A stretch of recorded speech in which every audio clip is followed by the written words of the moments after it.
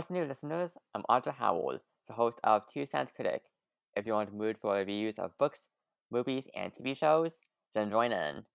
This is week 3 of Pride Month on Two Cents Critic, where we're diving into queer media throughout all of June.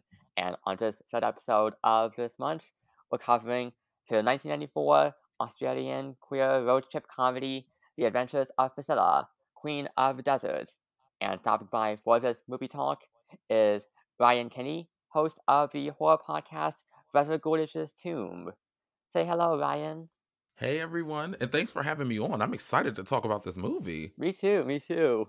And I was telling you just before that I've been looking at this movie for a while, been wanting to watch it, and as I'm exploring more queer cinema, and I'm glad to have you on for this discussion. And I found you through Horror Queers when you were talking about Ganja and Hess. I could have you on. Yeah, I'm excited to talk about it too because this was my first time seeing it as well. Even though when I was watching it, there were certain scenes that I had seen before. So I was like, maybe I did see it when I was younger, but forgot, or maybe I caught it like in pieces. Maybe like you know how sometimes when you're hanging out at home and like the movie comes on TV, I was like, maybe I have, but I wasn't able to like really understand it like I did this time around. So I'm chomping at the bit. Yeah, definitely. But and before I get into the movie, though, do you just want to introduce yourself a little to our listeners? You and your podcast. Yeah, sure. My name's Ryan Kinney. I go by Brother Ghoulish in certain circles. All my handles on social media are at Brother Ghoulish for that reason. I am a podcaster, and horror content creator in general, and also an author. So I just love the horror genre. I like creating new horror stories, and I like basically talking about anything within the genre. So even if there are things that I experience that I feel could be like stronger, I like to speak on those things as well, just because if we use our voice to talk about horror media, I think it helps, move things in the right direction. There are certain voices that get underrepresented over time. That's good. That's good. I'm glad to hear that. And especially as someone I myself have been diving into more horror as of Yeah. late. Like I feel like over the past year or so, been watching more horror, streaming it more often. Yeah, horror is such a nice catharsis because like when you're watching the person on the screen go through the stuff and you're like either rooting for them if they're a good person or they're a bad person, you see them get it. It's like horror is the perfect place for both those things to happen. Yeah, it helps us release our anxieties. Yeah, We're not going through terrifying crap we're watching on right. screen. Exactly. Alright, so again, thank you so much again for coming on here, because now we're gonna get into the adventures of Priscilla, Queen of the Desert. I'll be giving a bit of a trivia first, and say that this was written and directed by Stephan Elliott, who hasn't done much else that has gotten like the international recognition that this movie has gained. But he has, for example, like he directed the 1993 movie Frauds, starring Phil Collins. He also worked with Guy Pearce again. It was because Guy Pearce was one of the stars in this movie. He also worked with Guy Pearce again in 2018's Swinging Safari. There was a 2008 rom-com, Easy for a Shoe, that he directed, and it starred Jessica Biel, Ben Barnes, Kristen Scott Thomas, and Colin Firth. So he's been continuing to work, but if we're talking about like things that have got, again, like international fame, it is this movie, Priscilla. Oh yeah, this is definitely it feels like probably his biggest project, Oh yeah, even to date. yeah, Even with definitely. some of the stuff that like and I'm pretty sure we're gonna unpack a lot of it, even with some of the recent controversy that has come up around the film, it still perseveres. And I really like a lot of the stuff that he has kind of like said in response to it. So I think I can't wait. I'm gonna be patient. We're gonna go through that. We'll Yes, go step to step. yes. And the budget for this movie was $2 million, which it's like, damn, that is small. I mean, Yeah. granted, this did come out back in 1994, but still, even back then, so small. And it made $11.2 million at the domestic box office, and then it had a worldwide total of $29.7 million US dollars. So quite a bit to make against $2 million budgets, and just Yeah, for real. it's won an Oscar for best costume design at the 67th Academy Awards. So it even has the Oscar fame attached to it, which is definitely deserved. Like the costumes in this, it's like damn, they are just like wild, over the top. I love the costumes here.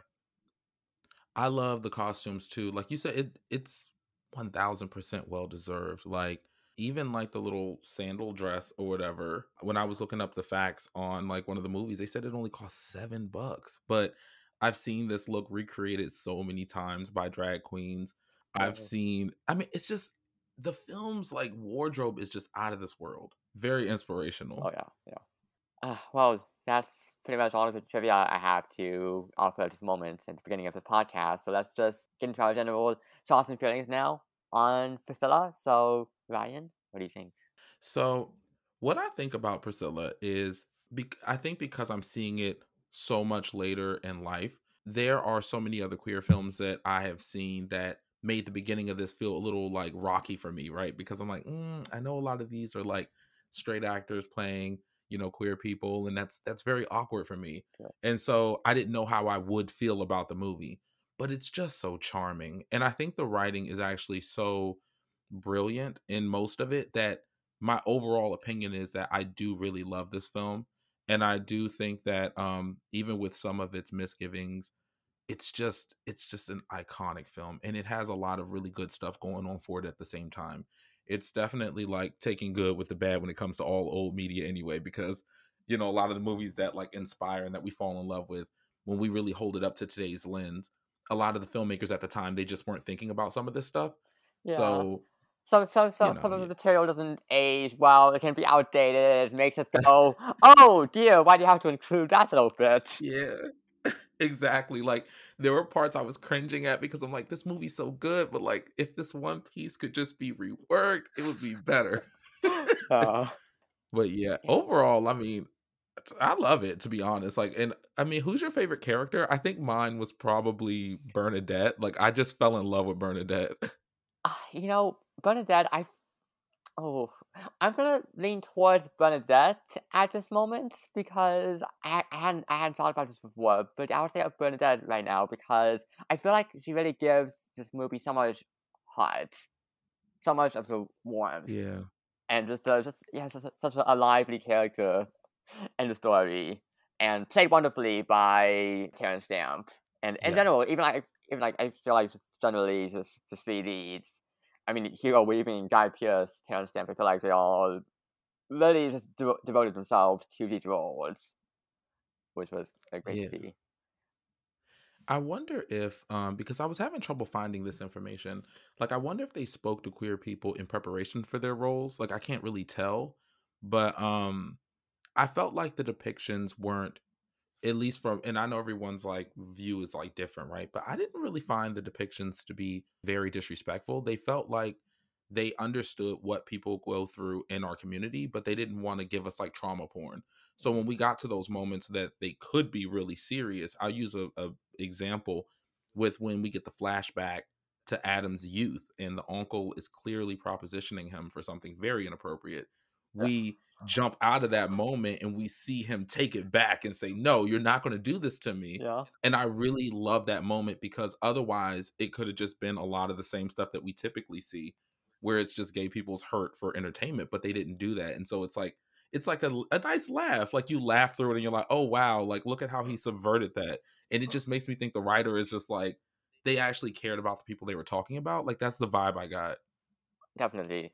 We'll be diving into more of that, yes, definitely in the plot Okay, breakdown. cool. But for I guess my general thoughts and feelings on this movie, I had my eye on this for a while, and I've been watching more Chris and going into this, I did know ahead of time about racist and sexist stereotype that is portrayed for one of the minor characters. I did know about that going in. I also did know about the whole death naming running gag in the Oh yeah. movie. So I knew about that, so I was prepared for that. And then I went into the movie, and I just really had a good time with it. I was really enjoying Yeah. how how loving it is towards the queer community and towards the characters specifically in this movie, which is going into the world and living out their lives, and it doesn't particularly feel like I don't know. I feel like there's some movies, some queer movies that you can feel like they're trying to appeal to a straight audience. You can feel that sometimes, and don't feel like that was particularly happening here. It just felt like we were going into their lives. And for a movie that came out in 1994, particularly, it feels so positive, just overall. Just so upbeat. And it's not particularly trying to be like, oh, queer tragedy, all that, Yeah. all that, grief, the trauma, oh dear. And the movie isn't focusing on that. It is just taking us into the environment. And the actors, like I said before, I think the actors were definitely committing to themselves to these roles. I don't think they're being disrespectful at all. I think they're just really just enmeshing with the characters. And although I would say so, so apparently I was looking this up, and apparently Terrence Stamp, he did talk about how he had gotten the character by imagining himself as a beautiful woman. But Oh. apparently Stephan Elliott told Brian J. Vaheny, the cinematographer, to make Terrence Stamp look like horrible. Just make him look as horrible as possible while playing the character of Bernadette. And then Stamp apparently never saw his dailies, so he had no idea how he looked until the premiere. And I guess Vaheny apologized to Stamp at the premiere. But which is weird because I thought Bernadette looked great in the movie. I don't know, which is Yeah. Wait, but let me be clear. So, because I felt like Bernadette's hair was sitting, the wardrobe was looking really cute and appropriate. That's interesting that yeah, they they wanted to Bernadette to look as horrible as possible, but then again, I might be a bit biased because I appreciate, like, beauty of many different expressions. yeah, Like, even if someone is, like, a trans woman and they have, like, more masculine features or whatever, yeah, or even just a biological woman in general, I don't, see that as like, "Oh, this person looks horrible." Like, it's just I don't yeah, know. I like androgyny. I like gender bleeding between lines and things like that. So, yeah, but I thought Bernadette looked fine in yeah. my opinion. But I don't know. Let me be careful. I mean, and yeah, and also you have to also acknowledge too that not all trans people can afford to get gender reassignment surgery if they wanted Oh, to, because that's sometimes true. they can't afford that.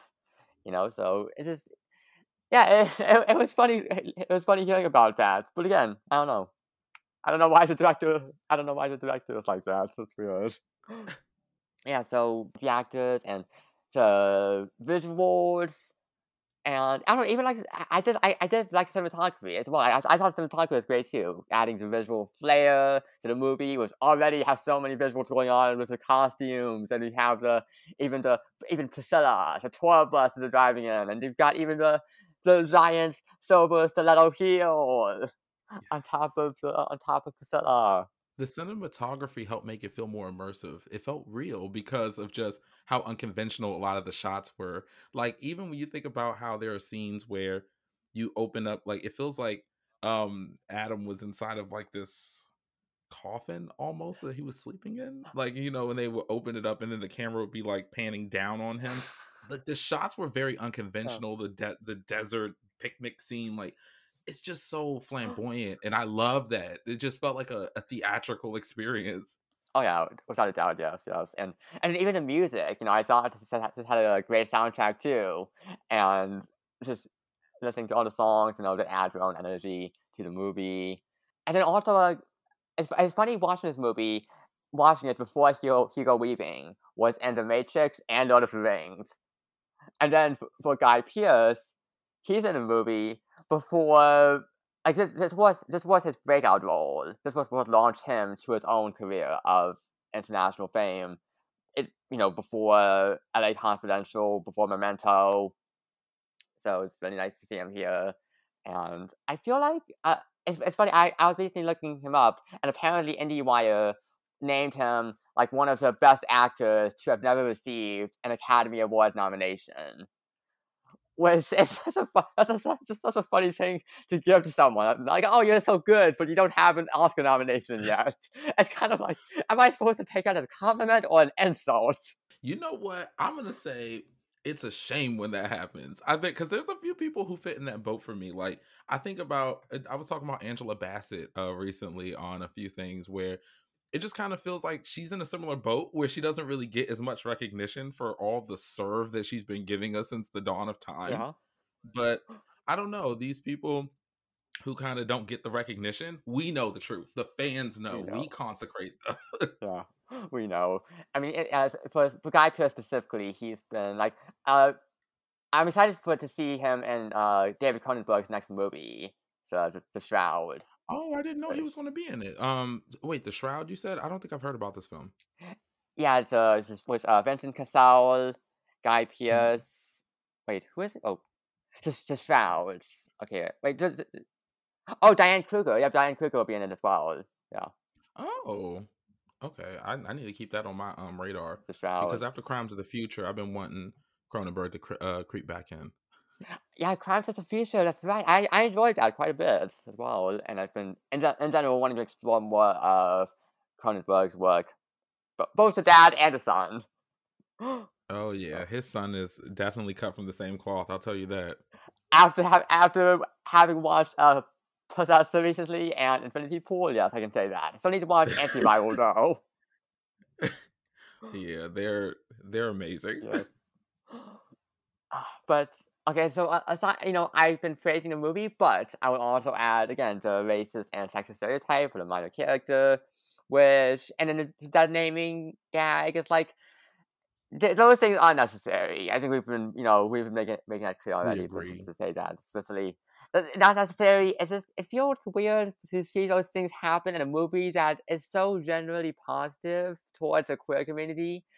And then it's like we have these other things where it's like, this feels strangely gross. It's out of place in the movie. Even though, like, for the dead naming gag specifically, like, it happens, but it's not as if the movie just doesn't fly by. Like, we'll have characters push back against it when it happens, particularly Bernadette pushes back against it. So, like, the movie acknowledges that it can piss you off, but, like, it still does it. It's just, it's weird. It's strange. I agree. It is weird. I do like you said, how we see Bernadette immediately say, no, this is not acceptable behavior, and then just like, really go to town on Adam for trying it. But I think the whole dead naming gag and stuff, like I've growing up in the DC circle, when I would be around women who were trans, I would see it happen like in real life. And like this is something that, Hmm. is not acceptable. And you learn very early that people will try it, but they are not the ones to try it with. So without the context, I don't think this should be, used in new media. Like if there's anyone watching this film and they're a filmmaker, an aspiring filmmaker, they don't use it. Yeah, We need to leave that in the past. This film was in the 94. exactly. I feel It's like in the 90s, in the 90s, I can't see how in the 90s this could be thrown yeah, around casually. Maybe I can see, queer people doing it themselves in the 90s, but now, like we can watch the just movie, acknowledge it happens, but also let's not redo it. You know, yeah, let's leave that in the that past. naming is And not good. If you do that it's naming now, not. you're an asshole. Period. And then the racism and sexism, it's strange how the movie definitely views that in such a negative light. And we'll talk more about that character when Mhm. she pops up, but it's just funny for that as well. Yeah, that one broke my heart. I can't wait to get to that part because I do have a lot to say. Okay, good. Okay, and then I think that's pretty much all of the general thoughts and feelings I have. Like I can offer at the moment. I guess I'll say right now that the primary choice when doing the movie was Tony Curtis to cast for the role of Bernadette, who actually Oh yeah. had read and approved of the script, but then ended up becoming unavailable. Oh, I didn't know that. Which is funny because also Tony Curtis was in Some Like It Hot, so it was deal with Oh yeah. similar subject matter, but I still need to see that. It's on my watch list, but it's funny. I'm happy with Terrence Stamp here in the role, but still, it would have been funny to also think like, what if Tony Curtis was in the movie? And Yeah, in an alternate universe. I'd pay to see that. yeah, and and then okay, oh, and then one more thing I would say before I forget. I think the issue of straight men like playing queer roles or a cis man, as in Terrence Stamp playing Bernadette, a trans woman. I think that's Mhm. also something that again, it it's not egregious, I would say, like the racism and sexism and the death naming is something you can see happening back in the 90s, even honestly the 2000s, you know. But Yeah, I feel like I now still see it happening. I'll say particularly for trans characters, particularly now for trans Yeah. characters especially, you want a trans actor to play trans characters. So Yeah, you want the people being represented to actually benefit from the role like that's being assigned, like so that their stories are like being maintained. But you know what's interesting though? I was so because that's the first place my mind went to, right? But then as I was watching it, um, there are a few drag queens who are like straight men, and it's something that we don't talk about a lot. But it made me wonder, and God, I hope they don't hear me and remake this movie because I don't know how that would go. But in the event that the remake gods revisit this, it would be interesting to see it from the perspective of someone who's not necessarily like a gay man, but maybe someone who's like pansexual or someone who does identify as straight but still does perform drag. You even think about in like the mainstream, right? How Maddie Morphosis from RuPaul's Drag Race is a straight man. How I believe Disasterina from Dragula is also a straight man with kids and stuff. I believe she has kids. And it happens. And then there are even gay men with children who are performing drag who could get opportunities like this too. Um, like Tyra Sanchez, who I know she's been canceled to death, but there's just such an expression like these antiquated views of like gay people just being like kind of like one way or straight people being one way are just rapidly changing. Like everyone is open to perform drag, and the family dynamic is just so different for so many different people. So I mean, I don't know. That was a rant. I don't know if that had anything to do with anything, but no, yeah, it's good. I go on rants sometimes. Honestly, I actually do. I want that to happen here because I want to say I myself, I'm not a drag expert. Like I don't watch Drag Race. I have friends who do. Like even Yeah, yeah, yeah. in a film Discord server I'm in. I've got a few friends who talk about Drag Race on there, and I'll watch their conversations, and I see drag race happen on I see conversations happen online. But I'm not like an expert myself. So if you have any extra information to offer on that, please feel free to offer that. But that I don't, no, not a remake. No, I don't want to see that happen personally. But what you're saying about a filmmaker who comes at this from maybe a pan perspective or something like that, it's intriguing. It's eye catching, and I will say that Stephan Elliott actually did come out as gay during a Paradise Yeah. presentation at the inaugural Actor Awards back in 2012, and apparently was in a relationship with his partner since the late 1980s. Yep. Which again, it's really interesting to think about this movie again coming out back in the 90s. And I myself, like I'm almost 25, and I feel like I've been growing up in a pretty I grew up in a pretty like queer allied household, and I myself I'm cishet, and then I do have to remind myself like, hey, there was a very very long time before I was born when even just saying the word queer was just like, ugh, get away, and it's just like, well, it's just like there's such a stain around it, and it's like it would be groundbreaking for a movie like this to come out back in 1974 when Yeah. issues were much stricter, so much more conservative, and now there's more support, even though more hate getting spewed out as well, but at least there's more support, more open spaces like, to fight back against the drag bans and homophobia and transphobia and Ron DeSantis. Oh, look. Yeah, it's just like, I hear you. I do. yeah. Yeah, so I guess we've been talking about our general thoughts and feelings now in the movie. So let's give our wind-up scores. Now this is a score that ranges from 0 to 100. So, Ryan, your wind-up score for Priscilla. From 0 to 100, you know what? It would be favorable. So maybe like in the 80th percentile, so it's like maybe like 80, 85. Like I do like the film. All the problematic stuff that's in it does knock it down a bit. I can contextualize it because of the time period, but we don't want to see more straight guys playing queer roles. We don't want to see these racist and sexist caricatures. So those things need to be handled. So yeah, maybe like 80. I would say 80 then. Yeah. It's funny. I'm gonna give 80 as well. 80 out of 100.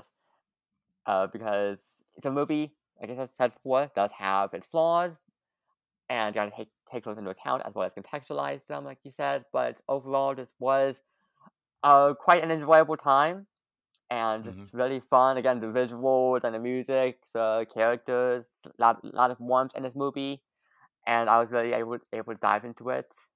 Uh, okay, so you brought up the topic of a remake before. How would you feel about a sequel? Because there has been talk about that Oh. over time, over the years, and apparently even the actors and Stephan Elliott have brought it up now and again. Like, hey, should we do a sequel? So, if the sequel did materialize, how would you feel? I don't think a sequel could really capture the magic, even if they had did it like close to the cut.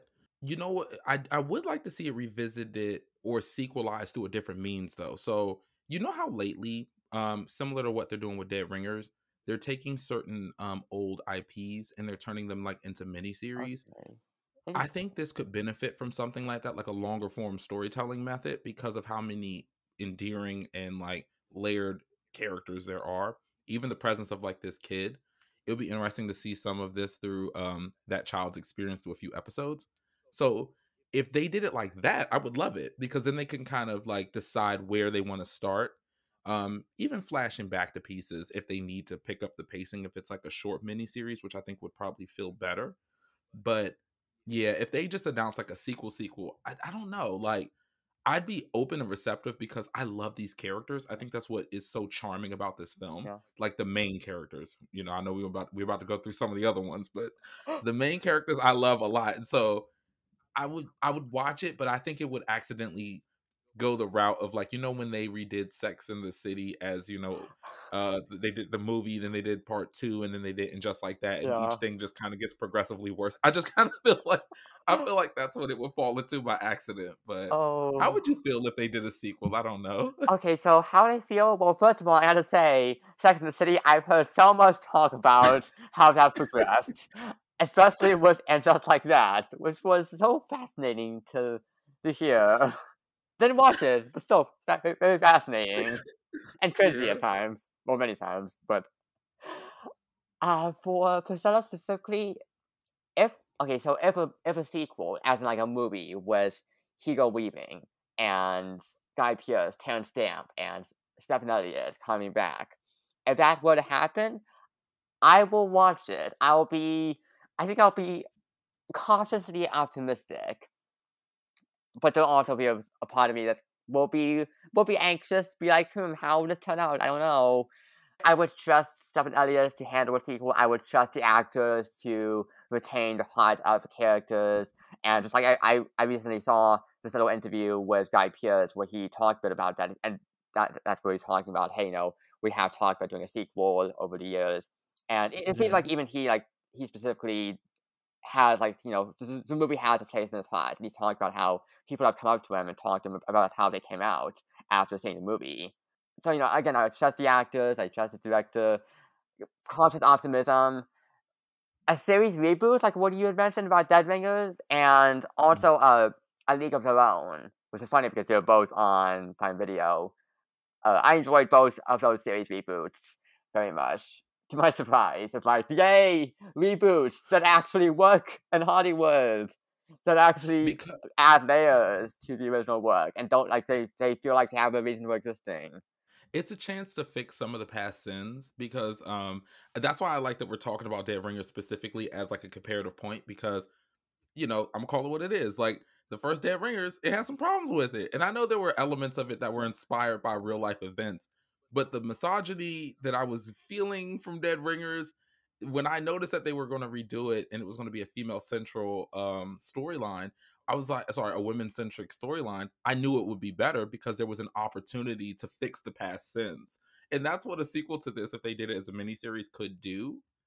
But like you said, cautious optimism. Yeah. Because I feel like sometimes I ask for things and they give it to me, and then it's not what I asked for. So I'm nervous all the time. Yeah. I have like a million caveats when I ask for things nowadays. I get that. I get that.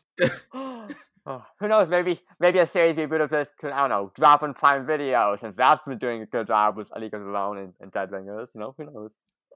I trust them with it. If it does happen, Prime, if you're listening, you can do it. Yeah. Just get all the same people invite some queer people into the room, and we can do this. Yeah. We can make it happen. And this is a big thing. This is a big thing. I'm saying this, despite the fact I'm basically saying, hey, go over to Jeff Bezos' territory. Oh no. I mean, look, I'm getting the vibe that Jeff Bezos isn't in that room, and that's why things have been okay so far. But look, we're putting down the parameters. If they're taking notes, they're not going to go wrong. Yeah. Just don't invite Bezos in if he was in there, if he hasn't been in there this whole time. Yeah. This isn't the place to start. Yeah. I mean, there's so many people like that these days. Come on, we've also got Elon Musk starting up his space too. I mean, come on, who's worse, Jeff Bezos or Elon Musk? At this point, I'm saying Elon Musk personally. Oh yeah, he surprised me. Look, we can't even, because I will not get off that topic. You will regret having me on here if I get on that rant, because I will not end. Because as you know, this week, look, we can't do it. No, we gotta talk about Priscilla. We gotta talk about Priscilla. Okay. Okay, so we've driven our wind-up squad now, and we're gonna focus on the movie Priscilla. We're gonna go into the plot breakdown. So, listeners, if you haven't seen the movie, maybe you should pause the podcast. Go watch it. And I think it's still streaming on Tubi, if I recall correctly. Yeah, because that's why I watched it. Yeah, Tubi. Which I love me some Tubi. But if you have seen the movie, or if you haven't, but you're okay with spoilers, then you can just stay right here, listen to the podcast. But be warned that we are about to spoil the hell out of it. Yes. So we warned them. So yes. Oh, also streaming on Prime Video and Pluto TV. Okay, didn't know that. Yeah, watch it on those if you can, because Tubi's owned by Fox, so that happens. Yeah, true. Yeah. Oh. All right. The Adventures of Priscilla, Queen of the Desert. So I love how this opens with the drag performance by Hugo Weaving's character Anthony Tech Burrows, who is performing as Missy Del Bra, a Sydney-based drag queen, and singing actually lip syncing along to Charlene's "I've Never Been to Me." And I'll admit, I thought this was Hugo Weaving singing at first for some reason, but then I was like, oh no, wait, it's lip syncing. Okay. Now, I said I like this movie, but I did preface it by saying the beginning was a little rocky for me, and this was a piece of that rockiness. That performance for me was giving Stiff 99. I was like, I need her to. I know I feel bad, but it's got to be real. I was like, what? It's giving amateur night. It's giving first time up in drag. I need a little bit more emotion in the ocean. Oh, and then, she had a beer spiked at her head. So then I, got triggered. I wanted to run into the bar and hurt somebody for her. Oh my God. She looked great though. So I was getting up into the look, but the performance was a little, a little stiff. Interesting. I thought she was quite charming up on stage. That's interesting. Oh dear. Look, I still love her though. It is what it is. Even Atlas shrugged. Isn't that what they say? And thankfully, Adam Whiteley, who is on stage as Felicia Jolly Goodfellow, played by Guy Pearce, comes on stage and to defend Missy, and it's like, well, that was fucking charming. You got this pack of dickheads. Which is, oh my God, like this script is just full of these sharp jabs. And then Felicia also says, you know why this mic has such a long cord? So it's easily retrieved after I shove it up your ass. Yeah, I love that. I do like the writing in general because it's witty. Like I really love the writing. And I love the camaraderie. I like that even though a beer was spiked at the head and it triggered me, there was somebody on the follow-up. Like, we're not having that around here. Oh, no. Like, we're a sisterhood. They established that very early, and I love that. No. Especially, like, Felicia / Adam is always just, like, throughout the movie, throwing out some good dialogue, although also that character is also the one doing the death naming. Yeah, that's true. I mean, we can't have anything nice, can we? So Oh. And then we have Tick getting a call from, and I didn't realize this until later on, but from Marion, I'm assuming, from the estranged wife. Yeah, I think so. Yeah. And then we have a flashback to this hospital scene where Missy has shown up in this huge silver I kept comparing the dress to like a chandelier, and Oh, yes. the scene. This scene made no sense to me. I was like, what? I was like, what's happening here? Is this a dream? Does this really happen? Because even like the way it's lit, it almost has like this Vaseline screen sort of thing. I was like, this has to be a dream, right? But then we learn later on, it's like, oh, okay, that's what the scene was. You know what's funny? So let me start at the beginning with what you said. So yes, immediately I'm like, this has to be a dream. But you know how you said later it's revealed that you know what's funny? In that moment when it was revealed later that it was, I'm like, I'm still not convinced it's not a dream because this moment I love that silver look, just so you know. But like that moment is so fantastical. But if you take any scene out of this movie out of context and just send it to a friend of your phone, it could seem like a dream sequence. And I Yeah. think that's what's so magical about this film. Yeah, it's just the glitz, the glamour. It's like you're in this Yeah, the yeah, fantasy. fantasy world, and I love the little moment when the camera zooms in on the wedding ring, on Tick's wedding ring there. It's a Yeah. nice little glitter. Wait, before we go forward, how do we know that when Tick was performing, right, and the beer can was spiked at the head, that she didn't actually, get knocked out for a bit, and that this whole movie is not just a fever dream, and she's in the how do we know that's not let me stop. I'm sorry. I'm That is so sorry. We can go intriguing. That's definitely not happening. I don't know why I'm doing this right now. I mean, hey, let's throw stuff out there. We've already been talking about this hospital flashback. It could or it could not be That's a true. dream. And and then Tick calls out Bernadette Bassinger, played by Terrence Stamp, who announces that her boyfriend, Trumpet, just died. And by the way, I was like, Trumpet? Such an interesting little Yeah. nickname. I mean, is it like, I don't know, in this movie, I could honestly believe it if Trumpet was like the birth name. Or is this just is it a nickname? Is it like a name you gave yourself? I don't know. I can't tell. Never confirmed. I pray to Priscilla that it is a nickname. Oh yeah, I worship Priscilla now, just so you know. I worship the best. But Oh, good, good. yeah, I pray to Priscilla that it is that it is a nickname. I thought it was cute that they actually did put like a physical trumpet though on the casket. Yeah, casket.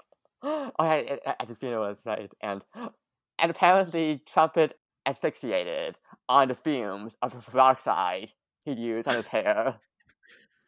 Oh my god, that's such a specific way to die. You know what I liked about that? It's so because death is such a heavy topic. This is one of the things I'm going to keep coming back to with this film, though, how they take like these heavier topics Mhm. and juxtapose it brilliantly with these really funny and cogent like lines. That made like this really heavy scene actually feel like more digestible because it's just so ridiculous how he died. Like it's just so crazy that like, oh, that's kind of funny. It makes you laugh through like a really difficult situation. They're leaving a funeral. Like, geez. Well, yeah. See, so I didn't even realize this until now, but even bits like that do come off like a dark comedy, very much. Yeah. Yeah. And Tick invites Bernadette to accompany him on a 4-week run at this hotel in Alice Springs, this remote town in Central Australia. And Bernadette isn't really up for that at first, but then ends up calling back Tick and is like, let's do this, basically. And I love Yeah. how she does that while Tick is promoting these products to someone. And it's like, these are woman products, a unique range of specialty facial products designed for the more heavy-duty woman in us all. So when I saw the makeup, I was like, I need them to get off of this rapidly because like it was cute for a taste, but I think as a swallow, it could have went into very problematic territory.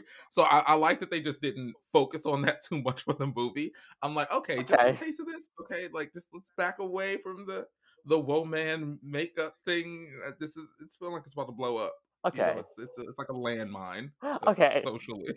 I can see. Okay, I can see that. Okay, it didn't jump out at me like that, like it jumped out at you like that, but I can see that, and it is a small part of the movie.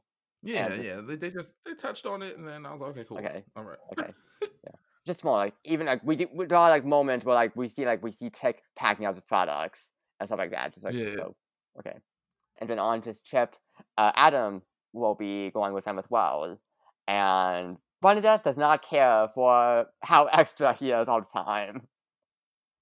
Just like, and this is definitely someone who is, very much like, flamboyant, extra, like, 24/7. Yeah. And Doesn't turn it off so that we can have like a grounded, like personal moment, like everything's like a performance. But I think they're opposites. I think how different they are from one another actually ends up making the movie better. So I'm happy that Bernadette still went along because each personality was so different from each other. yeah, definitely. And even just watching how Adam and Bernadette they have hostility that seizing between them throughout big portions of the movie, and then they end up befriending each other later on towards the end. Yeah, I love it. And then Adam explains how he has a dream of, like, he wants to go on this trip because he has a dream of traveling to the center of Australia and climbing Kings Canyon as a queen in a full-length Gaultier sequin, heels, and a tiara. What a dream. But it does have a line, "Great, that's just what this country needs, a cock and a frog on a rock." Yeah, these witty lines were really coming through. Then we have the tour bus introduction. Adam drives up in the tour bus they'll be using to drive to Alice Springs, and he got it for $10,000 from some nice Swedish tourists named Lars, and Lars.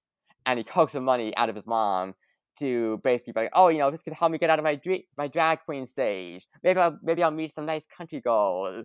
She's gonna be waiting a long time for that. Very long time. And he christens the tour bus Priscilla, Queen of the Desert, which is, of course, where the title comes from. Brilliant name. Yes. Like, I like that they named the bus. It reminds me of how in Norse mythology, how Vikings name their weapons. So I was feeling it. Oh yeah. Like Mjolnir, first thing that pops in my head. As a Marvel fan. Yes. See, we know. Here we go. And they take off on the trip while we have. See, so this is actually a funny little bit that pops up a few times throughout the movie, because they take off while we have this other, like a Phillips cart with a blue light that this woman is going to take on her own cross-country trip, and we see her pop up a few more times throughout the movie in the background, as like the cart is like, with a bup, bup, bup, bup, bup, bup, bup, bup, with a blue light flashing. So what was that? Because I like don't know. I don't. Yeah, like it was really hard for me and I'm like, maybe because I know it's like in Australia where this is happening. I'm like, is this just like a thing? Like, does this like I don't know. Like, I was so confused. I liked it though. Yeah, see, it's random, but I liked it. I liked it as well. I just thought it was like just throwing this in for some reason. I don't know, but it amuses me. I don't know. Yeah, same. Yeah. Now we're following the character leads as they're taking off on their trip. The T-words got dropped here when they were taking off, and that shocked me a little. And again, 90s movie, and then also the dead naming as well. The dead naming also does happen here in this portion for the first time. Yeah. Which, again, we talked about it before, but I don't like it. Don't need it. Yeah, in fact, if they do kind of like remake this, they can just cut that scene out because it's not cute. Oh yeah, it's not. Oh yeah, just the dead naming stuff. Yeah, definitely. Yeah. And so on the trip, and then they stop for a bit, and Bernadette and Misty end up just locking out Adam, who is singing and hitting the windows, and they just leave him out there all night. Yeah, no, I'd look. They wouldn't have got no sleep messing with me, baby, because the desert gets cold at night. I can't deal with it.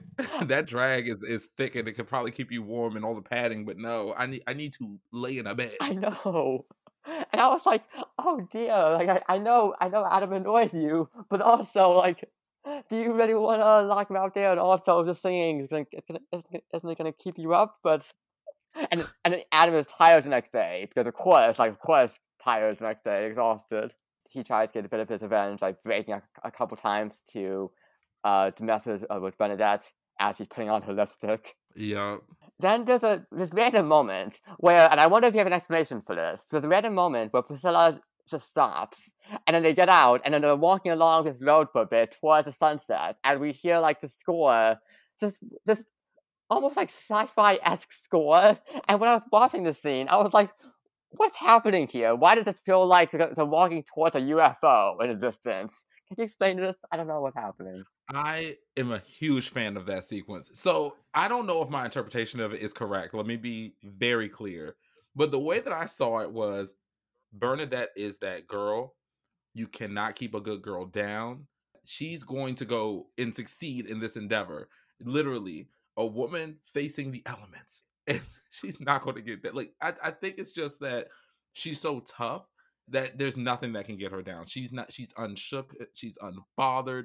That's the whole vibe I get from it. I don't think it was much more complex than that. Okay. And I think that's a natural place for comedy because she's literally sitting down and just fixing her makeup. Like and we know that she's dehydrated because she's literally having pills for breakfast that morning. She's been drinking like gin the whole time. But Oh. like it doesn't even matter. Like she's not the one to play with. I love that scene so much. You don't understand. Like Okay. it was so dramatic, so campy. Okay. Okay. Yeah. Campy. Okay, that's a good word for it. That's good. I'm saying again, it was random. I was into it, but also it was also just like unexplainable to me. Okay, got to have your interpretation there. And then they're playing a game of I Spy, during which we learn that the owner of this hotel that they're playing at in Alice Springs is Anthony's wife. And they didn't even take it seriously at first. They're just like, oh, wife, like, what, a boyfriend? And then he's like, no, a wife, I'm married. And they're just so shocked by this. I also love the little flashback we have to Tick and Marion getting married. And tying it all together. Yep, as Missy, and just in drag with the hair. I love that. Yeah, and the cigar was it because that's the part where they show like he pulled the cigar out and started to light it too, right? Or no, that was a different scene. I can't remember. I can't remember. I feel like the scar might have been Yeah, I something can't remember. different, but Okay, cool. okay. But as of this moment, they are estranged. Like they're not like officially divorced, but they are estranged. And he's just like, hey, after the joint bank accounts dried up, we just decided to swap rings and call it a day. And I also really appreciate it when Tick is like, I'm sorry I didn't tell you the truth, but I'm not sorry you're here. Which I found that to be a sweet moment. Yeah, I love that. I love that moment too. Yes. That was one of those key moments that was starting to pull the team together. Mm-hmm. So Yes. And then they stop at a hotel that has a distinctive look. It's got this bit of glitter raining down the stairs as they walk up the steps, and it's got these painted walls and baby bottles of ooze, and Bernadette refilled a dead bottle that she drank with water. Oh my god. I was taking notes on that part when she was saying, "Oh, do that for the gin," and then they were like, "Well, what about?" I don't remember which dark liquor it was, and she said, "Oh, that's what the tea bags are for." I said, "Ooh, taking notes. All right, I'm going to save money on my next vacation. Thank you, Bernadette." Oh my goodness. And then oh my god, when Felicia was looking at that crucifix on the wall and was like, for goodness sakes, get down off that crucifix. Someone else needs the wood. Yeah, I like that part too. Another favorite quote of mine. And who was it? Who was it who said Takarama when I went in the room? Now that part, I don't remember who said that. No, Okay. I feel like it was probably Adam though, because Adam was the one with all the one-liners and the zingers. Okay. That makes sense. But yeah, because just looking around at all of the painted walls, Takarama. Rude. And then they go to a bar that night, and that's where they run into this queerphobic woman, Shirley, who comes in, harasses them.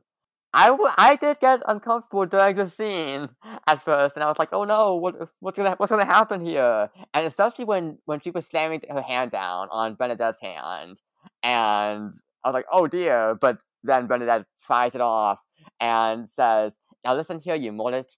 Why don't you just light your tampon and blow your box apart? Because it's the only bang you're ever gonna get, sweetheart." Yeah, so let me tell you something right now. That line, I loved it, and I was like, it's a shame I can never say it because if I do, oh baby, I can never say that. But that was the scene generally, the bar scene that really cemented this. Is like I love this movie because, like I told you, the beginning was a little rocky for me, right? And it started growing on me over time. But this is when it went to like this movie is like, oh my god, like God sent because I was nervous. Like they're in a foreign place and not only are they queer, but they're dressed up in drag and they're going to this bar, and there's like this ambivalence the moment they walk in the room. But so I'm expecting like you don't know the things I've seen in movies. Like I've seen so many like horrific things. So I'm like bracing myself to be honest. Like, okay, they're going to be this might happen, that might happen, but it was actually not like that at all. Like they actually had a good time. It did. It turned And into a good even time. the Yeah. Turned into. yeah, exactly. Even Shirley, who was just an awful, awful person, that was a light moment when they had the drink off, which I know we're about to get to. Like, Yep. I like the handling of this scene, just to be honest. Yeah, again started out uncomfortable, and then it morphed, as you were saying, and and Yeah. then we have the, and then we have Missy doing an impromptu performance in the flip flop dress that had been mentioned earlier. That's what had happened, and it was just like, damn, what a style! I'm making one of those dresses. It's gonna be my first time up in drag. Okay, like that dress is iconic. Like it was really well constructed, to be honest, for something that was only $7 to make. It was really funny. Yes. And then and then this is when Bernadette and Shirley are doing the drinking challenge, as everyone around them are cheering them on. And then Shirley ends up passing out. She loses. And I thought when Bernadette was filling her vision, it just looked like a psychedelic image of all of these Bernadette faces. It was wonderful. I've never actually seen like a drinking under the table contest before. I only see it in movies, but this is my favorite one so far. Definitely, definitely. And then after that, that's when we have another detonating moment from Felicia. And Bernadette does not let her off easy, though. When they get back to the room, Bernadette is just beating down on her. Like, not seriously beating her up, but like, doing some light physical joshing, I Oh say. no, that wasn't light. I heard a jaw dislocate. Okay, she does not suffer. She does not suffer fools lightly, baby. and this is happening while Missy is just passed out. I would be passed out too. I don't got nothing to do with me. Look, you done said some slick stuff out your mouth and Bernadette getting you together. Yeah. Kismet. Karma. Karma. Karma. That's what happens if you dead name people, okay? Yeah. And then the next morning, they find out that this an extremely homophobic age-related phrase has been spray painted on the side of Priscilla, which is a reminder of the the crap that happens in the world. One of the darker moments in the movie. I'm like, who did this? They tore it up last night. We were dancing, having a good time, drinking together. Like, wow, that's some hateful stuff. I know. But once again, like how they did with the funeral, how they juxtapose it with these really funny moments. That's when the keep says something about where are you guys from, and they're like Uranus. He's like, oh, okay, cool. Yep. Yep. It's a reference to earlier because that's what Shirley was like. Shirley was like, "Oh, are you from Uranus?" Yeah, so it's like this moment of reclaiming like an insult, and like nothing gets us down. Yeah. And the resiliency of like that spirit, even though these are straight men acting as queer people, it's like they're doing a good job because they're still showing like the resilience of the queer spirit, because there's always some BS that like we go through as queer people that the system would almost want, especially when you think about like more serious things that are happening in legislation in America right now. It's like they're trying to shove people back into the closet basically, but the gay spirit says hell no. Like, we are who we are and we refuse to be set aside. Like, that's it. I don't want to get stuck there, but I think that's like one of the recurring things in this film that feels really good, that they're just so resilient in the face of adversity, and we get to laugh through things that are, I mean, Bernadette walking through the desert, like what that could have, I'm still not over that. I'm still not over it. And I can definitely see that. Yeah. And then they're going back on the trip. And then this is when they take a shortcut with the Phillips card. That's when the Phillips card pops up again and is heading down the regular old road as the bus is going, as Priscilla is going on the shortcut. Then you've got Felicia sitting on top of the bus, and this silvery costume, just all of these streamers just flowing behind her. It looked expensive. Yes, definitely. And then after this is when Adam tells the story of his Uncle Barry. And it's like, oh my, when this scene came up, I was like, oh my god, this is getting so damn dark. Why are we here hearing about an uncle committing sexual assault against a child? What's happening here?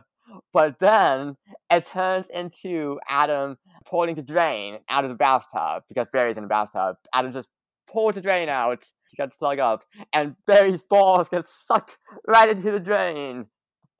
And oh my god, I was like, okay, this is so dark, but also it amuses me. I can get some laughs out of this extremely dark moment. Yeah, I'm right with you. Reclamation, as you were talking about, and apparently Mom was out playing golf and she was trapped there for about 7 hours. It's right what he deserved. And then Priscilla conks out. Now it's like, oh no, what's happening? And they're like, where the hell are they? In the middle of nowhere, where they've conked out.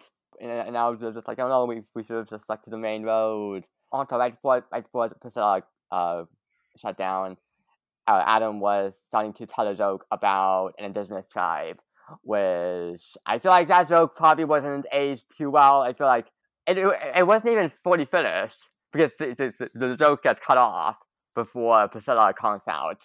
Yeah, I was happy that joke got cut off because I was it kind of like the makeup thing I was saying earlier. That was one of the ones I was like, this is a landmine. This isn't going the way that they think it's going to go. We need to leave that in the 90s box and push it under the bed. Yeah. Never to be seen again. Definitely. Then, okay, can you remind me why I have the phrase hypnotized bunnies written here? And for the scene, do you remember what happened with hypnotized bunnies? Does that ring a bell? Hypnotized bunnies. It does, but I can't remember why. Okay. That's weird. Why don't I have more details in notes here? Oh well. Hypnotized bunny. And then Adam starts painting lavender over the whole bus and covering up the homophobic phase. And I love how he's so specific about color. Lavender. Yeah, I like that too. I mean, lavender's, a powerful royal color and also a very powerful queer color. Yes. Lambda. Definitely. And then, meanwhile, Misty puts on a green dress and is dancing around. And then Bernadette is going off to find help. And then eventually comes across this Jeep and has to ride back. And it has to ride in the back seat with a dead kangaroo. Oh my god. That was horrific. I know. That must have just been so horrid. Just the stench, the corpse, the carcass. And then it wasn't even worth it. Because then the couple who was driving her, when they come back, they just look at the whole trio, and then they just drive off without helping. They didn't care for this queer trio, apparently. They were ice cold. I was like, "Ooh, how you?" And I knew they were going to pull off. Though I knew it. I was like, "This is what's going to happen. They're going to leave." And when it happened, I still ooped. Yep. And then this is when Adam says that green isn't Misty's color. Rude. Yes. And then we have Bernadette admitting that she isn't incredibly sad over Trumpet's passing. And she was like, oh, he probably saw me as like a band status symbol. Which is interesting. I thought that was an interesting moment. It's small, but... Yeah, it was sad. I feel like that's probably something that happens a lot in real life as well. Yeah, I wouldn't be surprised. Oh. But I think that's why, and I know we'll get into it, when there seemed to be an opportunity for love for her later, I was like, okay, I like this because she doesn't deserve to be fetishized.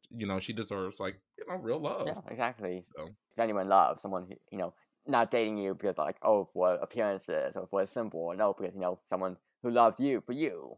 Yeah. And then she drops the quote, "No more fucking ABBA." I was with her. I was like, look, let me stop teasing. Just and I feel like that was such a strong quote to drop because I feel like, oh dear, I feel like that would offend people who are huge fans of ABBA. Right, and I don't even know what ABBA did. Like, they're a good time. They make some good music. Yeah, I mean, geez. I mean, even ABBA even pops up at the end. Right. No more fucking ABBA. And then this is when we have the trio. They end up having some fun with this group of Aboriginal Australians. And I found this to be a really fun scene. It's probably one of my favorite scenes actually in the movie. It's just really sweet. Just, everyone having some fun. Even the guy who found a trio and brought them to it. Oh, yeah, Adam. Yeah. I mean, not Adam. What was his name? I can't remember his name, but yeah. I tried to look this up actually, and I don't know if they give him a name, unfortunately. But Yeah, they may not have, because it just says Aboriginal man. I'm looking at it now. yeah, he's the guy who found him. They end up drawing him into the performance. With the performing "I Will Survive," and he's dressed up in a sober dress, which I enjoyed that. Even he's participating in this. He's having this chance to, express himself, join in. It was really really sweet. As I said before, watching these two Yeah, communities. it was. The camaraderie. I loved it. Yes. Also, when this scene popped up, this was where I thought the stereotype would come in, because now we have like people of color in the scene, and I'm like, oh wait, is this what will happen? But it doesn't. They're just having fun. It doesn't. The stereotyping doesn't happen till later. Yeah, they knew how to build suspense. I'll tell you that. Yes. We learned from Adam about how he apparently scavenged a poop from Agnesha when he went backstage at an ABBA concert. such a specific little tale. I almost threw up. That was horrific. I was like, okay, we did not need this part. Ew. Oh my god. What the hell? That's a super fan. Someone's doing that at the Renaissance tour right now. So Oh my god. And oh my god, it's like this whole Avatar story just reminds me of all of those tales you hear about people saving, a celebrity's, maybe a sandwich that they took a bite out of, Or farts in jars, yeah, all that stuff. I mean, see, that's why it even antiviral. Antiviral is exactly like that sort of thing too. Oh my god. See, full circle in the worst way. Yep. And then Adam flies this kite that's made out of this like a blow up doll, and it's this got this pink this pink dress going on, and not the only time we see the kite, because the kite gets lost, but then we do see the kite come back, right at the end, in the post credit scene, which was fun and funny to watch a 90s movie that has a post credit scene. Yeah, it made me happy that I was jamming to the music at the end, because I didn't know that there would be a post-credit scene. So when I saw it was a treat. I wasn't expecting one, because like you said, the 90s. Same here. Makes you feel modern. Yeah. Then we have introduction of Bob Spot, who is played by Bill Hunter, who is another character who I gotta say, I really enjoyed him in this movie as well. And he's charismatic, and was just helping the leads out, joining in on the community. It turns out he's gonna help out with fixing the gas tank, but they'll still need a replacement. And then we have the whole dinner with Bob and his wife Cynthia. So now she's introduced, and then as soon as she popped up, and we started talking, and after, about a minute or two in, I was like, oh, this is where the stereotyping comes in. And just because she's a mail order bride, and she's a woman of color. I think she's Filipina, and the movie definitely portrays her in a way that is like, oh, look at her, she's awful, she's like a gold digger, she's performing later on, oh no, and it's like, shame on you. And it's like, oh no, I don't like this. And the scene didn't even fit. Like it wasn't necessary, especially since they were developing a love between Bob and Bernadette. We could just cut all of that ping pong coochie popping thing. All of that was just too much. I was like, I don't even need this. This is just offensive. Just no. I know, and then also the broken English. She's speaking broken English, which also adds on to like stereotyping. And again, the movie. It's so weird how the movie definitely feels like it wants you to laugh at this. Like, oh, isn't this so amusing? And it feels strangely mean-spirited in a way that really does, like I was saying before, clash with the rest of the movie. And it's like, yeah, my jaw was on the ground the whole time. Yeah. I need therapy after those scenes. Yep. And then Bob says that he was into the Legos, and Tick says Bernadette is the most famous Lego ever produced. Bob wants the trio to perform, do a live Legos show. So they're doing the performance, and it was just fun, take a groove thing. That was, fun to watch. Although only Bob was the one who cheered loudly for that performance. Oh dear, and then Cynthia interrupted the ping pong ball scene. It was just like, it also felt weird because I was like, because Bob was also like kind of like shaming her as well and taking her down from the bar, and I also felt like the movie was being like a slut shaming sort of thing as well. if she wants to perform, if she has talent like that, she can do that. But the movie definitely wants to push down on her for that. You know what? That is a very progressive way to see that. See, I'm very proud of you. You know what? I actually may. I don't know. It was just so much that I need more time to process it. To be honest, I can see that. My jaw was on the floor. Like it didn't get off the floor until she was off the screen. Yeah. maybe she shouldn't do it in that specific time and period. Like not interrupt the show, not interrupt Mitzi and Felicia and Bernadette. But someone else, if she really wants to do it, she can. But also, I don't mean to be technical, but if she's bent over forward, how was it projecting out like that? Okay. Wouldn't she have to be on her back in order for it to shoot in the trajectory that it was going? Like, okay, right? So here's the thing: when this scene first came up, I'm gonna be honest here. I thought she was popping it out of her butt. Yeah, me too at first, because I'm like, yeah, I don't know. Yeah.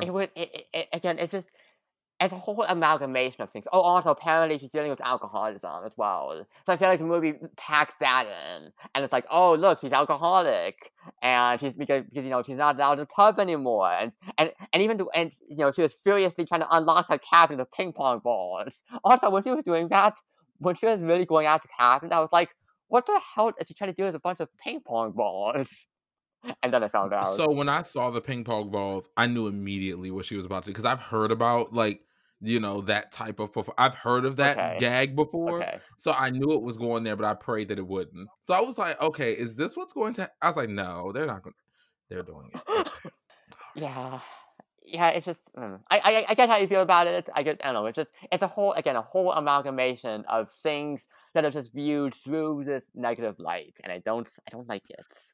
And I'm with you. And it's so quick too, because again, she leaves in the morning, and it's like then she just steps out of the picture, and it's just like, okay, so why that wasn't necessary though? It's just again out of place, like you were saying, cut her out of the picture, not necessary, Yeah. I would admit, I just find it just a little humorous when she criticized Bob for his little dingling. I like that part too. I mean, because even though the caricature was very offensive, and even though I have some misgivings about the coochie popping, she was a good time, aside from all the other awful things. He was definitely bringing down the vibe. So she needed to get one last off on him before she pulled off into the sunset. Yes. Cackling like Yzma from The Emperor's New Groove. Yes.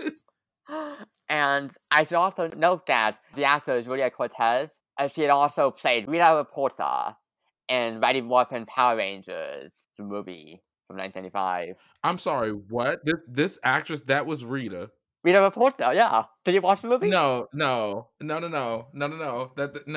not accepting that. Is that true? Yes, Rita Reporter from 1995. No, I'm not. That. Yeah, I think I'm like. Wait, are you? Because I grew up watching the Power Rangers. I did not clock that was her. I'm looking at the picture right now. No. What is her name? Julia Cortez. If I click on this, oh my God, you're right. I did not expect it to blow your mind like this. Very intriguing. Yes, I loved Rita. Like what the hell was? We need him. I'm not okay. I'm not all right. I can feel your walls crashing together right now. I just saw Rita shoot ping pong balls out of her coochie. I'm not okay. Like I'm not gonna be okay for a long time. Oh no! Oh my God! Make my monsters grow. Oh my. Oh. See, so I haven't seen that movie, but I did see the Up to reboot from, I think, 2017, if I recall correctly. I saw that Power Rangers movie, but not the 95 movie. I'm not okay. I'm sorry. I'll make it through this, but I'm gonna cry as soon as we're done recording. Oh dear, I'm sorry. In the corner. And that Rita Reporter, the reboot, was played by Elizabeth Banks. Yeah. Okay. Oh dear.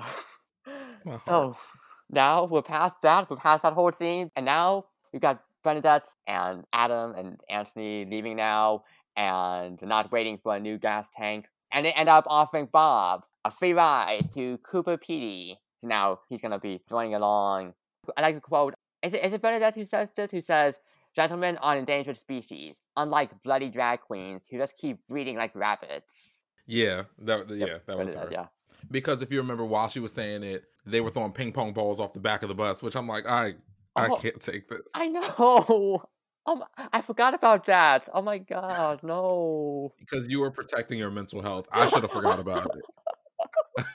And then Felicia's up on the roof with this reddish pink smoke just flowing behind Priscilla. And she's on that stiletto heel, the big silver heel. Again, just more of that flamboyant energy. Yeah, I love that part. And then Bob asks Bernadette why she's trans, and we get a flashback to her as a child, switching the cards around at Christmas to get a doll, while her sister gets a cement mixer toy. Yeah, that was funny. Not a cement mixer.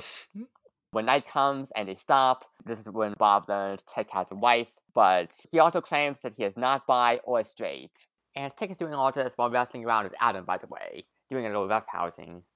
He also says that he's not a donut puncher either, which apparently I learned is Australian slang for a man who's gay. Oh, okay. I actually like that little moment because I feel like it offers a view of the character of Tick, who is he fluid, maybe? I think maybe toward the end, the movie does make it seem like he's gay, but I don't know. Is he gay? Is he fluid?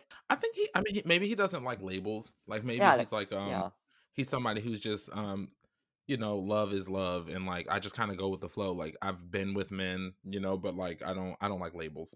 Just living life, and it also reminds me. It's funny. I actually brought this up on a different podcast quite recently. I saw this tweet about how it was. It was setting up the difference. It was like, it was saying how like there's differences between the labels of a lesbian relationship, a sapphic relationship, and a WLW relationship. And then there was a quote tweet of that tweet saying like, "Hey, isn't this too strict for us? Shouldn't we just be more fluid with how we express our genders and sexualities?"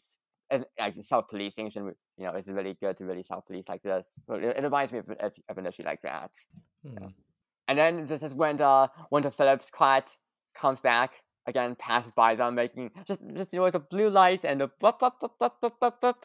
And I love what a rude woman. I love that. And I couldn't tell who said that, but someone said that. Is it maybe Bernadette or? I think it was Bernadette. Okay.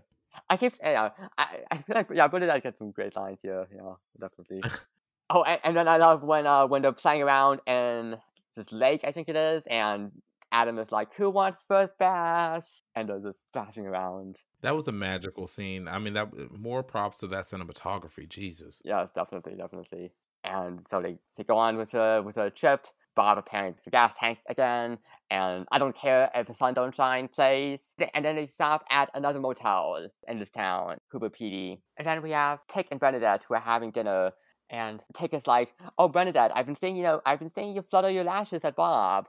But she says he's too old for her. And then Bernadette supports Tick on being a good husband, and if given the opportunity, a good father. And Tick is like, Tick talks about thinking about having kids, which is interesting, considering we find out later about his family. But I like that about Tick, encouraging Bernadette to maybe pursue things with Bob. And I was rooting for them too as well. Yeah, I love that too. Yes.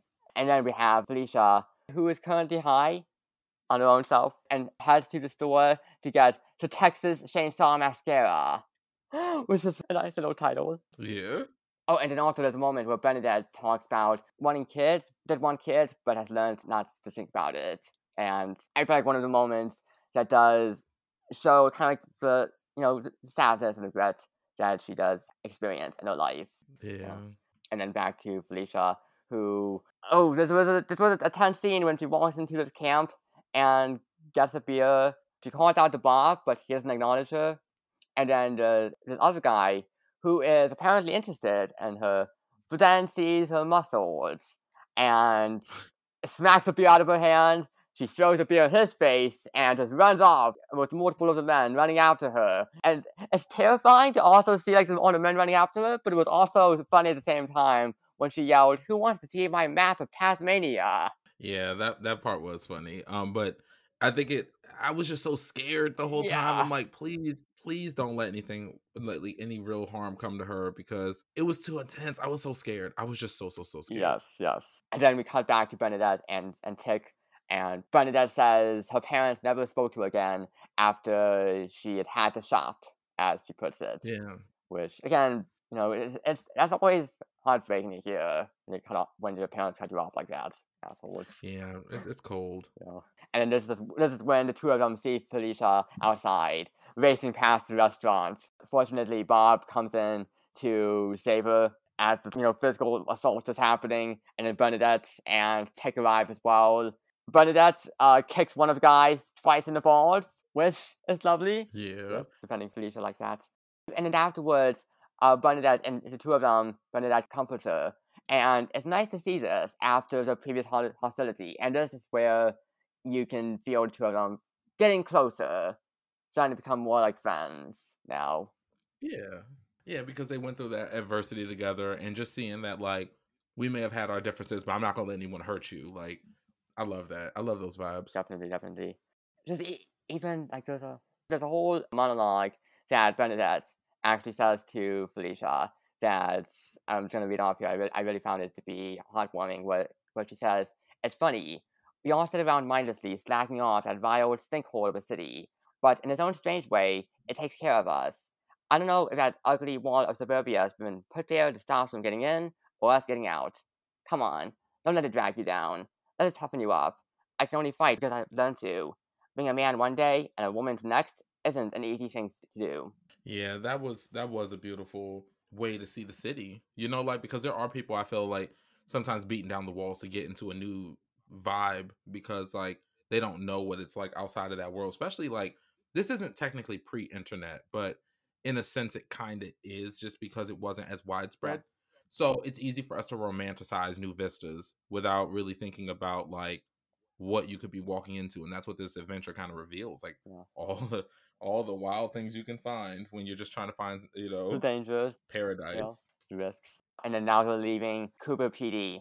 So I like the cinematography for this scene when Tick apologizes to Adam for getting mad at him last night, while Adam is in this tanning bed. It was just really nice. So like, is it a tanning bed? I think it is, right? I don't know what it is because of the sun being up and then the lighting, it felt like he was in like a coffin, like he was a vampire or something. Like I couldn't get a vibe of what it was, but it was so cool though. Yeah, right. The coffin setup. You mentioned this earlier. That's right. I don't know. I thought it was a tanning bed, or like one is unplugged. It was. I don't know. It looks very interesting. It's a very interesting setup. Because it's like one of those old trucks. I know those trucks back in the day. A lot of people would put like the little freezers on them and stuff, like for carrying food and stuff. So I was like, I wonder if maybe it's like that, like it's like a freezer that's been unplugged or something. But Maybe I couldn't. I can't even tell you. I don't know. Yeah. And then we have a flashback to Bob waking up one morning and finding out he had a marriage contract with Cynthia.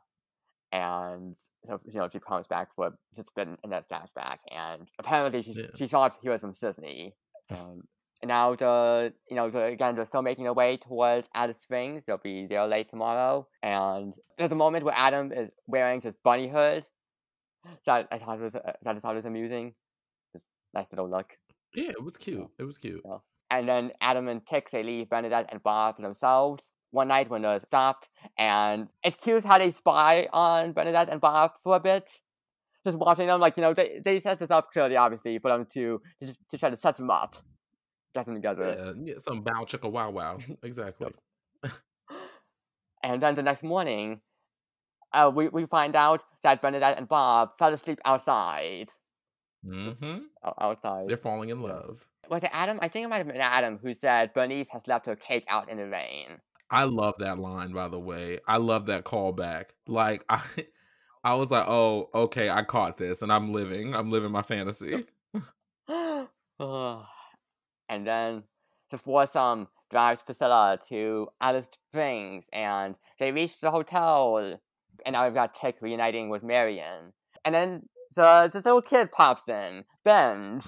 And I would admit, when Benj popped in at first, I was like, wait, who is this kid? What's he doing here? And then I was like, oh, wait, is he the son? He's a child. I was like, Adam looks more like his father than than Tick, but Yeah. I was with you. I was like, who is this little kid? Yeah. And then I reacted similarly. Yeah. Oh, speaking of which, I actually thought that the kid who played young Adam in the flashback, Mhm. I actually thought he looked a lot like a Guy Pearce, that child.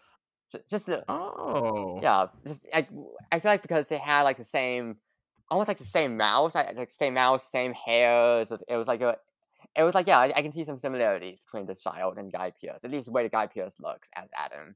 That's really sharp. mm, Yeah, and then this is when like we have Bob and Adam and Bernadette walking into the room. Then we cut to that hospital flashback. We cut back to it. And this time it's adjusted though, because then we have the doctor coming in, and then we have Bernadette, Bob, and Adam on a nurse garb behind the doctor.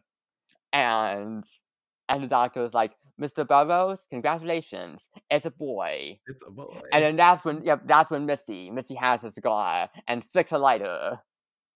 And then Oh yeah, that is that part. Yeah, yeah. yeah. And then Bernadette, I love how Bernadette like faints, like falls backwards in the hospital flashback, and then cuts back to it transitions into her like falling backwards in the hotel.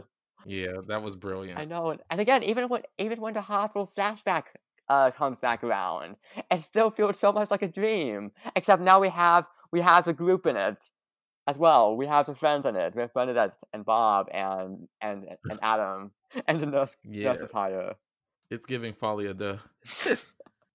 Yeah, so now we know Tick has an 8-year-old son, and then Bernadette is upset over over the cartoonish bump on her head, and she's upset about that. And and then Adam says about Marion, even on ever since you were born. It's funny coming from Adam because I feel like you can also say that about Adam as well. Yeah. And so what do you think about Marion? Because I feel like Marion is now getting introduced here. Any thoughts on her? What do you think about Marion? Yeah, I loved Marion, and based on the depiction of the previously introduced woman, Rita, it was nice to see a better representation of women in this movie. Like, I think she was very progressive, very forward thinking, and I really like the dynamic. Like, we're going to get into it a bit, but even the idea that she clearly had spoken to her son about his father, so it wasn't like awkward. Yes. It wasn't like he was demonized for following his passion and just being truly who he is. Like, it was just like, I can't wait to get. I'm gonna wait, but yeah, I have a lot to actually say about that dynamic because that's one of the things that made me emotional about this film. Okay. Good. And then we've got the three of them. We've got Mitzi, Felicia, and Bernadette introduced on stage during the show as the sisters of the Simpson Desert, and they perform finally by C.T. Peniston. And and then I love this whole setup for this performance and how they have they get on the yellow and drag and orange dragon get ups, Mhm. and just very snazzy, just pops on the screen. Yeah, it was the I can see why it won an Oscar for its outfit, its costuming or design, whatever, because that moment alone, just the looks were just they were so well done. Yes, and even like the dresses they have on, like these blue and white. I think like I Mhm. kept thinking like shepherdess dresses. Is that, I guess you could say that, but it's that yeah, the costumes. And Mm. the audience unfortunately is tepid towards them, except for Yeah. Bob, Marion, and Benj. And then Mitzi faints. Oh, and and I like the bit when just needed an extra bit of attention when Mitzi is being tended to. Yeah, when she fainted, I got nervous because I'm like, Yeah. I need you to hold it together. I need you to be Yep. you're wearing a lot of drag, and you could really hurt yourself. Yes. And then afterwards, Tick is embarrassed about his son seeing him in drag, but Marion is Mhm. just like, "You're being a drama queen," and Yeah. she wants him to help her with looking after Benj. And then Adam and Benj cutting over to them, Ben's just playing with his toy cars, just being a kid, and Adam is like, "Do you know what your father does for a living?" And Benj does, yes, and he's all casual about whether his dad is into women or has a boyfriend, and he even says that his mom doesn't have a boyfriend, and she used to have a girlfriend, but she got over her. And then he just offers to bring Adam along for some Lego playtime. Because, like, adults make bigger deals about Yeah, things than kids, like, at the end of the day, I think that's, like, the thing that people this is what made me really emotional about the film. It's like, kids they understand the language of love, so once they get around parents who are, like, bigots or, like, teach them that there's something wrong with something, that's really where it flows down from. But that kid's reaction was just so beautiful. Like, it's not a big deal. You know, yeah. you're my dad, you do drag. I like ABBA. You gonna do ABBA for me one day? Yeah. Okay, cool. Like, let's go hang out. I know, exactly, and it's just disappointing to see all of these attitudes sort of being spread around the country. And it's just like, oh, we got to protect the children. We got to ban the books. We got to ban drag hmm performances, drag shows, because the kids cannot be exposed to that. Otherwise, they'll be programmed, and they'll be exposed to pedophilia, child predators. And it's like, well, one, that's not what the queer community is about. That's not what drag is about. Also, if you really want to talk about, uh, you know, programming or or brainwashing, maybe you should also look at certain religious institutes, maybe the Catholic Church, and you want hmm to look into that. Oh no, we don't want to look into that. No, we want to ban drag shows. Ciao, It's just ciao, ciao. I mean, there's even this TikTok I saw that that has this whole. I think it's like a. I don't know if it's like a commercial or something like that, but apparently it's this program that has these kids dancing around and singing about how it's good to obey your parents in order to please the Lord. And Oh it Lord. is so weird watching this and being like, wait, this is real? This is not satire. It is a real thing. And it's like, again, you want to talk about brainwashing? And it's Yeah, so, religious propaganda is on top of the list, but we can't, baby. ugh.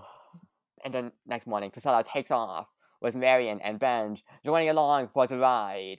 And then I like how they're playing charades.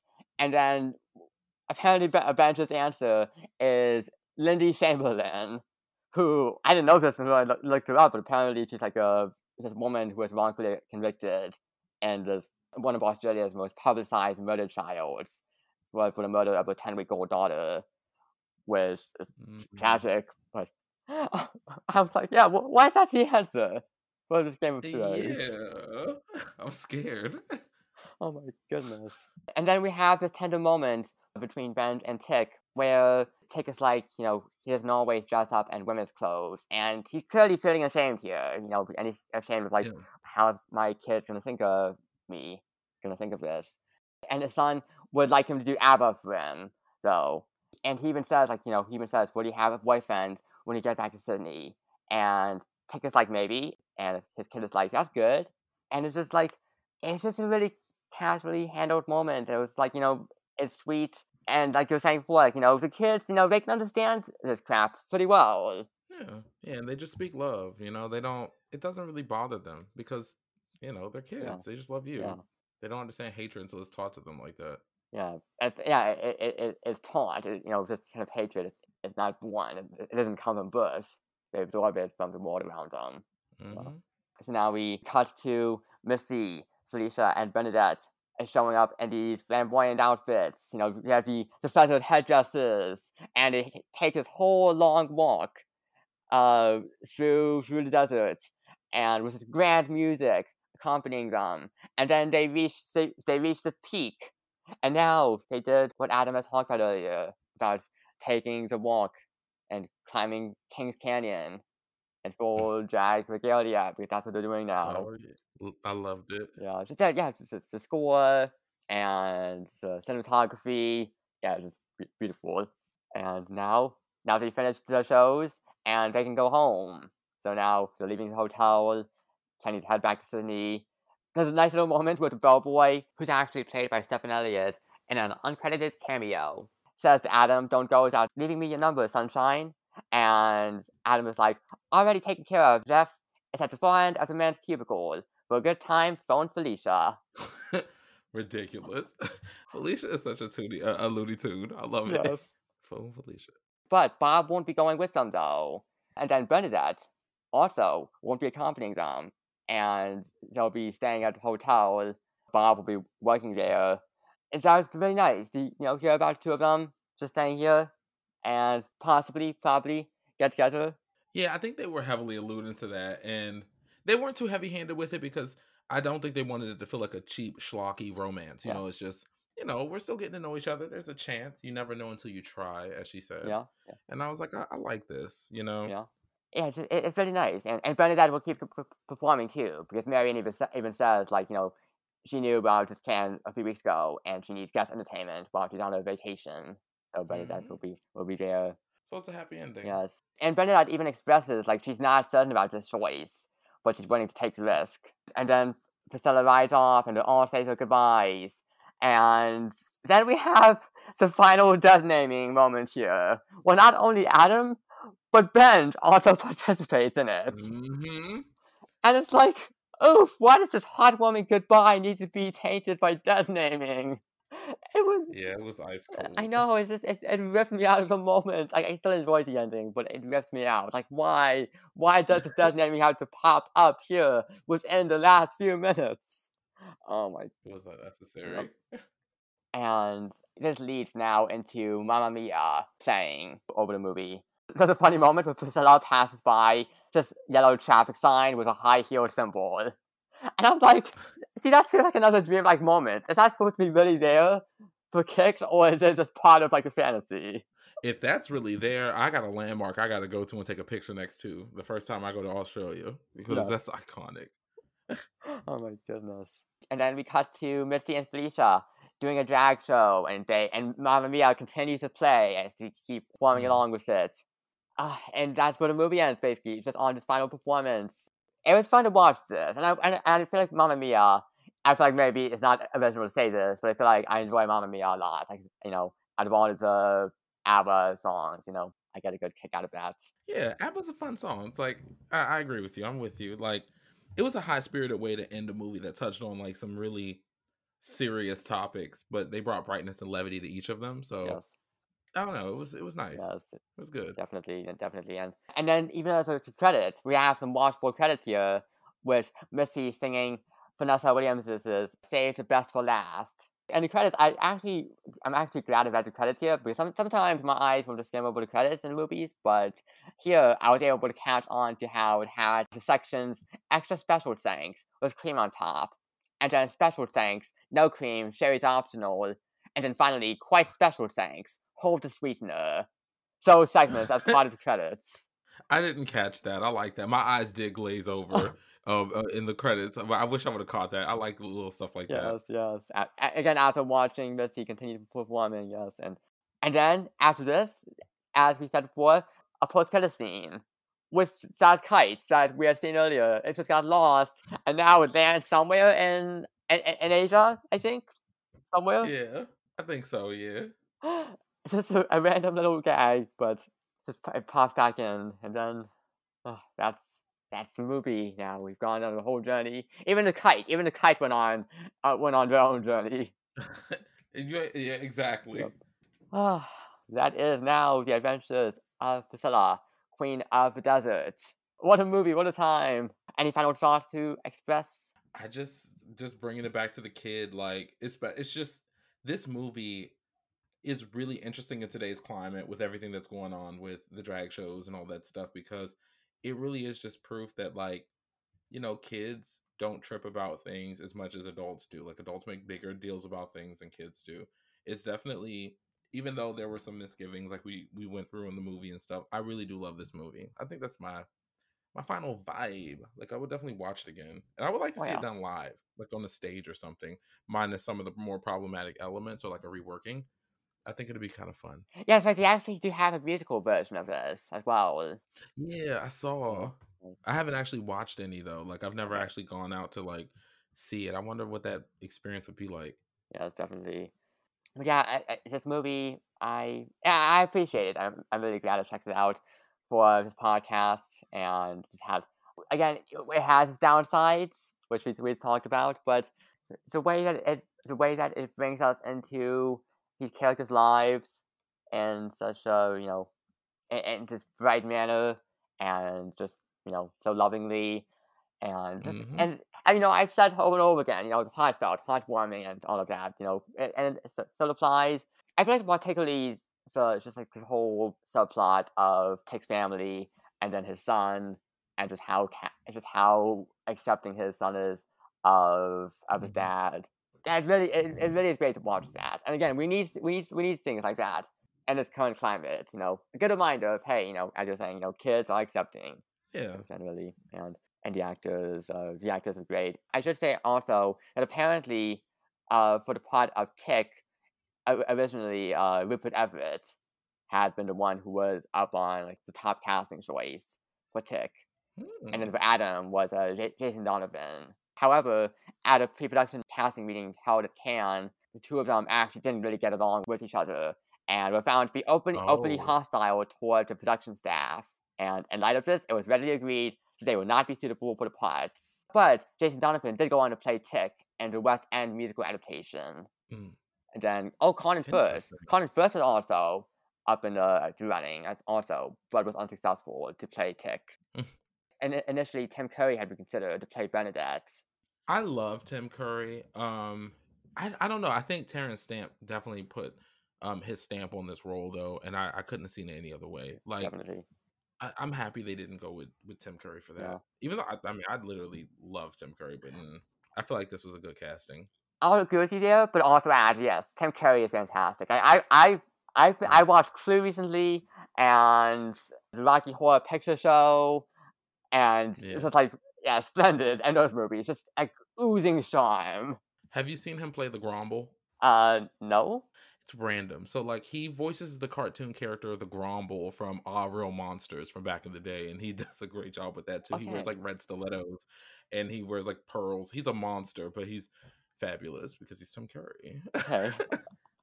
Okay, interesting. I have to keep that in mind then. Okay, and then it was Terrence Stamp who suggested Bill Hunter for the role of Bob, and apparently he took on the role of Bob without even reading the script or being told anything else about the movie, really, about other than just like what he knew basically about his character. Mm. Which is, I love hearing that. But again, if you were listening to this podcast, listeners, and you haven't seen the movie yet, so I highly recommend seeing it. Oh yeah, 100%. If you're a rebel, still go watch it because one dimension of it is the visual aspect. It's so visually pleasing. Like even with you knowing like the bits of the story, you'd still have a great time. Yes, yes. Oh, also, Bill Hunter apparently was filming Muriel's wedding and Priscilla at the same time, each requiring him to Oh have wow, different length hair, beard, and to be in different parts of the country. Oh, damn. superstar. Oh, alright, well, that's our whole breakdown of Priscilla. Yay! For this third Woo! episode of the month, of 5 months. Now, if we don't have any more thoughts to offer on the movie, I think we can segue onward to Good Word. And that's the segment where each of us gets to recommend something: a book, a movie, a TV show, music, anything we want to recommend for our listeners. So, Ryan, what is your Good Word? I would recommend, excuse me, especially in relation to this movie, that you check out Death Drop Gorgeous. It is on Shudder. It is a horror movie centering a drag bar, and it's very schlocky, it's very campy. I think some people wouldn't, like they wouldn't get it, but it's to me one of my favorite new queer horror movies that have come out in the last 3 years, because I think it came out in 2021 if I remember correctly, but definitely Death Drop Gorgeous. Okay, yeah, I've actually been hearing about that movie quite a bit, and I haven't seen it yet, but It's fun. it looks like it would be up my alley. It has the same level of like theatricality as like Priscilla. The cinematography isn't like as strong, but it's an indie flick. So I don't really, that doesn't bother me. Usually when the cinematography is like a little bit lower, like it's whatever to me. It's very campy, very funny. So Yeah. a lot of drag queens, a lot of horror. Win-win. Nice, nice. Now, for my Good Word, I'm going to give Full Metal Alchemist Brotherhood, which Ooh. is an anime. It's an anime that I finished recently, and it's like one of the most popular animes out there. I finished it recently, and I just really had a great time with it. And it's funny how this show can be so moving and so devastating, but also so funny as well, so lighthearted. And there's really a lot of times where it's leaving me laughing, and then they also contrast with times where it's just breaking my heart. It's just like, oh no, Oh no. I'm watching characters endure certain challenges that are so grueling. Oh no, the pain. And I can see why it has such a highly regarded reputation as being like, one of the best animes out there. And just even like the animation holds up, the fight scenes and the vocal performances, and the world building of the alchemy in this show, the magical system. It was all great to consume. And and the characters, so many enthralling characters too in this cast, like Ed and Al, Colonel Roy Mustang, Winry, Izumi Curtis, the Armstrong family, Scar, just so many characters, and even the villains, these really threatening antagonists that the heroes have to fight against, but they're also sympathetic, at some points. They have human facets that makes them all the more complex, more layered. So yeah, the character is definitely one of the positive points of this show. So if anyone wants to, check out more anime, definitely Full Metal Alchemist Brotherhood. And I should also say there are two shows. So there's Full Metal Alchemist and then Full Metal Alchemist Brotherhood. So I didn't watch the first one. That's the original. I watched the reboot of the first show that came after it. Oh, okay. Do you have to watch the original to understand Brotherhood? I don't believe so, no. I was advised to skip the first episode of Brotherhood, actually, because I guess people were like, oh, the first episode handles like the exposition in a really clunky way, and it's best to just skip that first episode and then just move on with the rest of the episodes of Brotherhood, which is interesting. And I haven't seen that first episode yet, but I might someday just to see how it progresses, see how it affects my experience. And then also Full Metal Alchemist, the original show. I'll watch that as well. But for now, Full Metal Alchemist Brotherhood. That's my good word. Nice. Wow. Now I've given out good words, and now, Ryan, I want to thank you so much for coming on to the show. And this was such a blast to have you on for 5 months. Thank you so much. And now you can plug yourself, promote yourself. Where can people find you online? So you can find me mostly on TikTok nowadays at Brother Ghoulish. And you can also buy my book, There's Something Wrong in Morganton County, on Amazon.com. Nice. And as for my socials, you can find this podcast on Twitter and Instagram at 2_SenseCritic. You can follow my personal accounts on Twitter, GoodPods, Storygraph, Letterboxd, and TikTok at Arthur_and18. You can find me on Goodreads at Arthur Howbold. If you want to email me, you can do that at email2sensecritic@yahoo.com. You can also check out my blog at 2sensecritic.com. And make sure you subscribe, rate, and review this podcast wherever you listen to podcasts, whether it's on iTunes, Stitcher, Spotify, GoodPods, all of those services. And make sure you do the ratings and reviews, especially because they're very important to us, any podcasters, to help move us up the charts. All right, awesome. And thanks for having me on. Oh, you're welcome. This was, again, so much fun. Yeah, for real. And until next time, stay healthy and stay strong.